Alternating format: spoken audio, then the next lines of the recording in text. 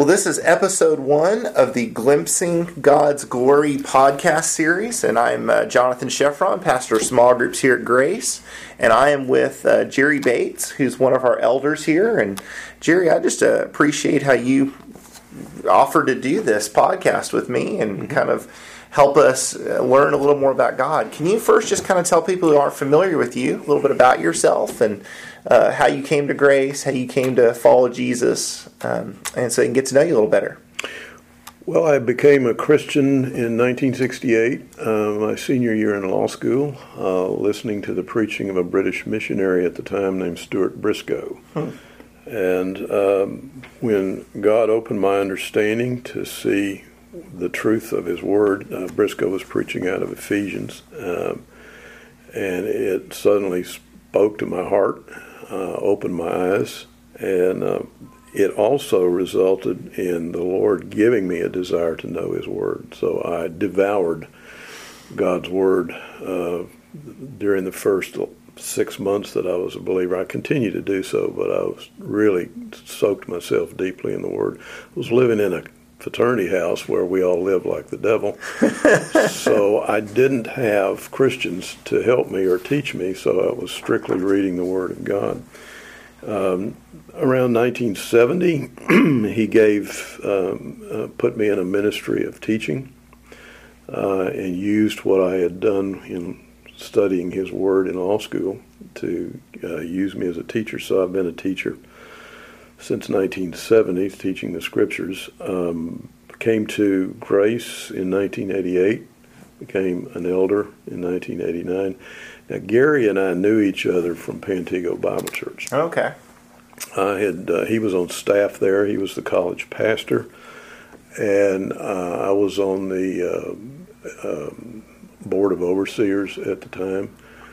And he and I had visited a little bit off and on, and we could tell we kind of resonated with each other. We felt the same way about various things. So when he began to work and starting Grace, eventually we came to Grace, and he had told me that I knew he had started the church, and so we've been here for long time, 26 years, 27 years. About this time, 1988, August of 88, is when we started going. Mm-hmm. You started coming here when I was 11 years old. Oh. That is amazing. that is really amazing. Well, Grace, I'll tell you this about Grace, is it probably comes closer to any church I've been in that actually understands the priesthood of the believer. That's an emphasis that I think is almost unique to Grace, at least in the churches I've been in before. That's really neat. Yeah, my home groups, I'll sometimes have some former Catholics come in, and we'll be talking about, well, you can go right to God yourself, and that's a wonderful truth of the gospel. Well, why did God put it on your heart to do a series of articles and this podcast we're doing now on getting to know God better? Well, I have one of the things that he has really laid on my heart some years ago was the need to teach fundamental doctrine. And I had a dream one night, actually, where I was standing in a classroom, and I was speaking to the class, but it was like a high school classroom or college classroom. There was a teacher seated at a desk off to my right as I was addressing the class. And I sensed that this teacher was the Lord Himself. And in the middle of whatever we were saying, a Hispanic woman came up to me. I don't know why. I do remember she was Hispanic. And she said, "Teach me the doctrine." And I turned and I looked at the Lord and I said, "Is that okay?" And He said, "Yes, go ahead." And so ever since then, I've had this real desire to know the fundamental doctrine. And in teaching this, in doing podcasts or audio series and doing papers on it, is I have a real desire to have people really understand the fundamental doctrines of the faith, because it's critical to being able to survive in the culture we're in. And what so many people don't realize is that you talk about fundamental doctrine and they get their eyes start to droop. And, they think it's all this dusty boring stuff of theologians talk about. But actually, it is the means by which God has chosen to reveal himself. And as you get into this, you're not studying rules and precepts as much as you are finding him.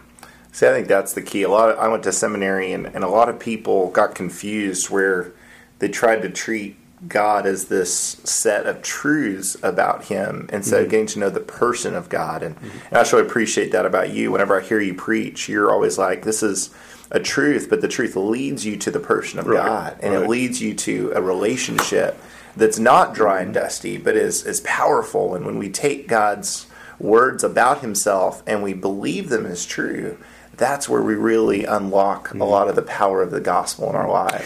Yeah, I was telling you before, I've taught classes in doctrine, and I teach various groups, and I teach it over and over again, and I never get bored with it. I get excited all over again because you can see what a tremendous person the Lord is. I mean, it excites me all over again whenever I talk about it, because it's the way you begin. Now, there are many ways that God reveals himself, but this is the way you begin. This is the front door into the palace, and it's the way he has chosen to show himself initially, and he's just delightful person to come to know, and the doctrine displays this about who he is and what he's like.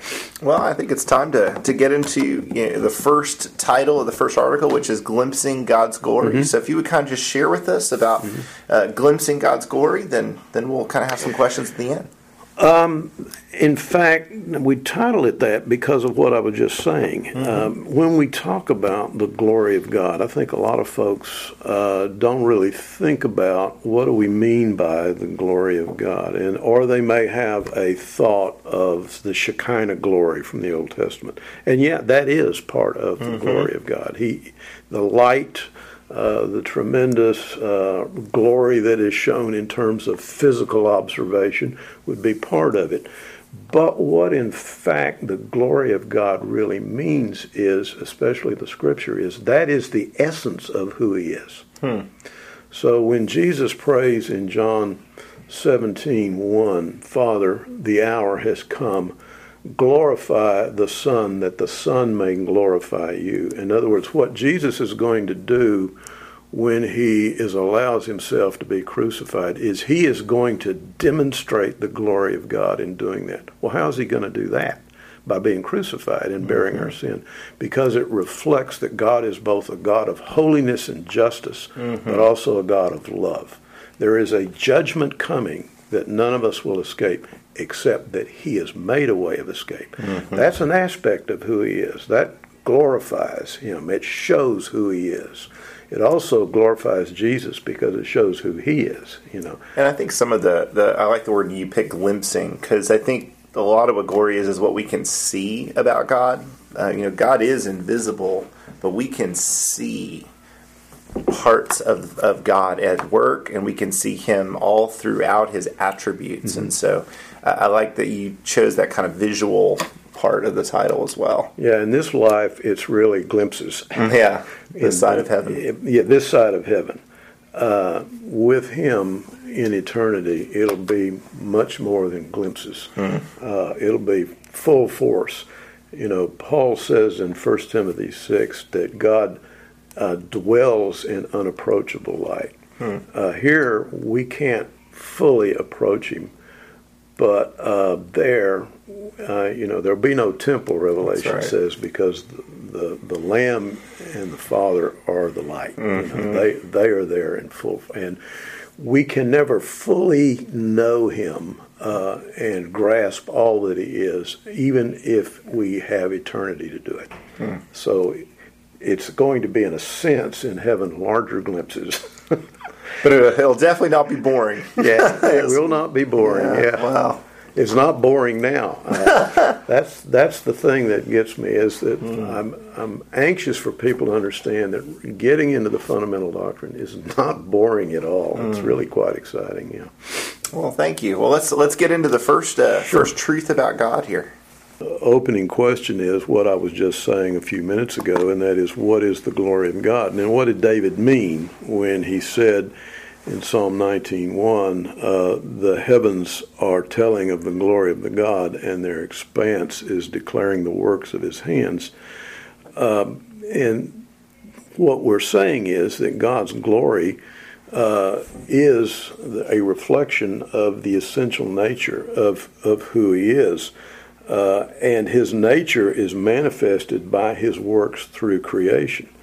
God's glory being the essence of who he is, then, is the sum total of his attributes. Now, when we say attributes, that's a hard word to define. It's more than character qualities. Mm-hmm. It is the essence of all he is, and what we're going to do is look at a number of these attributes of God that reflect who he is, and these attributes, either individually or taken in the sum total, reflect the glory of God. That shows who and what he is. That's who we want to always be seeking after. We want to be pursuing the knowing of him and the seeing his glory. The shorter Westminster Catechism says the primary purpose of man is to glorify God and enjoy him forever. Mm-hmm. And Jonathan Edwards, I think, and John Piper put it this way, quoting Jonathan Edwards, Edwards is really saying the primary purpose of man is to glorify God by enjoying him forever. And that's what we want to press into, is to see this glory in terms of who he is. We've said the Old Testament, God's glory is given visible expression. The fiery cloud that covered Mount Sinai, the fiery cloud that accompanied the Israelites, the glowing cloud that filled the tabernacle. You remember when Solomon dedicated the temple, this fiery cloud descended upon the temple. Yep. And fire also, and the question you might ask is, well, why is it fiery? Well, fire can mean judgment, but it's also cleansing. Mm-hmm. And light. And in light, yeah. So and light can, in the Scripture, often will either refer to holiness or wisdom or understanding, and he's all of those things, and willing to have us partake of those things, and show us those things, and let them be reproduced in us. So then also he is Isaiah and Ezekiel each had visions of God's glory revealed again in light and splendor. But when you get to the New Testament, the ultimate revelation of God is in Jesus himself. The Scriptures are a revelation, and the Scriptures point to Jesus, and both Old Testament and New Testament, and he is the ultimate revelation. Hebrews 1 through 3 said, in the times past and in various ways God spoke to our fathers through the prophets, but now he has revealed himself through his Son, who is the I think it says I'm not reading it, but it's the essence of who he is, his glory, and Jesus is now, from the New Testament standpoint, the one who became flesh. He dwelt among us, and his glory was the glory of the only begotten Son. Again, keep in mind that when it's saying glory, it's talking about who he is. And so Jesus is the glory of the only begotten from the Father. In other words, you want to see what what God is like? Look at Jesus. He's a visible representation of what God the Father's character is like, what his actions are like, what his words are like, how he responds to us, all of those things. In John 14, Philip says, "Lord, show us the Father, and that's enough for us." And Jesus says, "Philip, I've been hanging out with you for a while. You've been with me the last 3 years. Don't you understand that when you've seen me, you've seen the Father?" One of the Gospels, of the four Gospels, I really love to teach is Luke, because it focuses so much on the person of Jesus. And if Jesus is the representation of the Father, then the person of Jesus is what would give you a good picture of the Father. Mm-hmm. And Jesus in Luke in particular is such a wonderful person, and he has control of everything. Mm-hmm. Nothing is ever out of his control. Even on the cross, he's in control. The boat's about to tip over. He's sleeping. He's like, it's all good. Yeah. I'm not stressed. And what you find is here's a wonderful person who is in absolute control of everything. Mm-hmm. Would you surrender your life and let him control? Mm-hmm. Yeah, just absolutely, because this is who God is. Mm-hmm. And he shows us that. I said earlier that in John 17:1, he's talking about, Father, glorify the Son so that the Son may glorify you, and explained that being on the cross does glorify the Father because it shows the Father's justice, but it shows the Father's absolute, incomparable love. I mean, even the angels can't figure it out. And when you begin to really get a grasp of the love of God, it just boggles your mind. Mm-hmm. I mean, I've done so many lousy things, and then he turns around and is gracious, and I can't get my intellect around it. I didn't deserve that. And I'm talking about in my Christian life. Absolutely. I mean, I've done rotten things in my Christian life. Sure. And he turns around and is gracious in response to me. So it's, but anyway, all those things should cause us to want to behold his glory. We should be doing what Moses prayed in Exodus 33. Lord, show me your glory. Mm-hmm. And what's God's response to him? Okay, let's go. I need to protect you so that you're not blown out into molecules. Right. But yes, I'll show you my glory. He delights to do that. Mm-hmm. He wants to reveal himself. He wants to show himself, and that should be our prayer. Moses is not being presumptuous.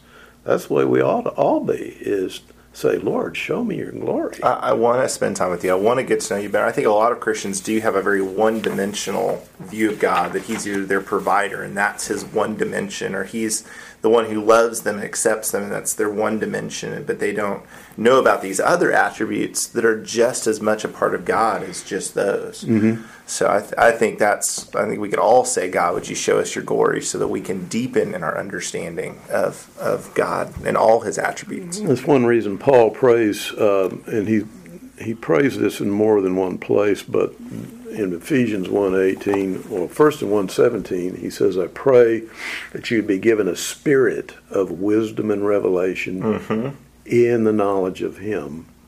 And then the very next thing he says in verse 18 is, and I pray that the eyes of your heart would be enlightened, so that you may know the hope of his calling and the depth of the riches of the inheritance in him and the power that is toward us. But you can take that eyes of your heart be enlightened and apply it far beyond the context. You want the eyes of your heart to be enlightened by his Spirit in order that you might know more and more of him and see more of him. And as a result of that, it's in knowing him that genuine worship arises. I mean, as you know him, the interesting thing about as you come to know him, and the Scripture talks more and more, most commonly, when they say, the Scripture says know, and this is true both Old Testament and New Testament, it means a personal knowing, not simply an intellectual knowing, but a relational knowing. It is a knowing in the sense of the knowing you have in relationship. You know your children and they know you. Yeah. You know your wife, you know, and she knows you. It is a relational knowing that the Scripture is talking about when it's talking about knowing God. And as we know him, what's interesting is we come to know ourselves. And we come to see what we are. And we see what he is. In the light of who he is, we see who we are. Well, as John the Baptist said, he must increase and we must decrease. And that's why Augustine said, shall I praise you before I know you? No, I must know you before I praise you, lest I praise you amiss. And so true, genuine worship arises out of the ever-increasing knowledge of him. And this will be true of prayer too, but your worship deepens the more you know him. So what are some real practical ways of getting to know God? Obviously, we're going to be doing some of these podcasts and articles about different aspects of God, but just I want to get to know God. What are some ways that I can today start to get to know Him better? Well, his primary means of revealing Himself is the Scripture. If you look at Psalm 19, where we started talking about it, he says, the heavens are telling of the glory of God. The first 6 verses of Psalm 19 are talking about the creation itself is a general revelation. Romans 1:19 and 20 says that no one has any excuse because God is evident through the creation for what He's done. I was talking to an atheist one time, and we were talking, and he was telling me he was an atheist, and I said, "What do you base your atheism on? Why do you say there's no God?" And he said, "Well, there's no evidence." And I said, "Well, what would you accept as evidence?" Yeah. Well, look around you. I mean, it's all around you. I know Bertrand Russell was asked, "What will you do if you find out?" He was an atheist. You find out there was no God, there was a God, and you stand before Him. And he said, "I will say, sir, why did you hide yourself so well?" What? Yeah. He's not hiding himself at all. This is general revelation. The most barbaric, savage, prehistoric person can look around themselves and see that God is who He is. It tells us a number of things about Him just from general revelation. He's a person of beauty, order, omnipotence, omniscience. All those things you deduce from looking at the creation around you. Listening to testimony one time of a wife of a Turkish pastor. She had been an atheist, and in the university, she was sitting in a garden, and she started noticing the varieties of the colors. God gave us color. How would you like to live in a black and white world? That could have happened. I mean, but God, in His creativity. And she started realizing the order of everything around her and the beauty of it and the delicacy of things. And then she thought, this couldn't have come about by evolution. And that started her on the path to finding God. That's so cool. It started her. But thankfully we don't have to depend on that. We don't have to depend on the general revelation. No. You look around most of our homes, we've got 3 or 4 or 5 copies of the Bible in our own language. That's our first language, sitting on the shelf somewhere. Or it's on the internet, and it's just right there, ready for us to do something with. What would you say would be a good place to start for somebody who's like, man, I just want to get to know God specifically? Where would you point them in the Bible as a good first place? Well, in fact, the second half of verse 7 to the end of Psalm 19 goes from general revelation to specific revelation, because it's in the Scriptures that He now shows us about Himself. The depths of who He is. And I would probably, when I first became a Christian, I started with the book of James, but I don't think I'd recommend it today. I would say if you really want to, I would say start reading John, the Gospel of John, or Luke. Yeah. Everyone. I think the Gospels are a great place because they're all about Jesus and their stories, and we can kind of get engaged with God's heart and get to learn more about His heart for people and how He reacts to sin and how He reacts to all different situations and just His sacrificial love for us. I think that's a phenomenal place to start. You mentioned, that there's some people who are talking about other gods out there. That there's some counterfeit glory that some people are putting out there. And how can we become the kind of a believer who doesn't get distracted or confused by either a counterfeit gospel or a counterfeit manifestation of supernatural power from something else? Well, and that gets back to your original question of why are you wanting to do this? Because, frankly, it's the Word of God that is your most strongest defense against this stuff. And it is coming into the churches today. And we know from Scripture that in the end times it will be particularly bad, that there will be a delusion and doctrines of demons proliferating. Jude was very concerned about the false teachers that were coming into the church. And in verse 3 he says, I want to encourage you to contend for the faith. Mm-hmm. And the Greek word there for contend means what they would have used for hand-to-hand combat.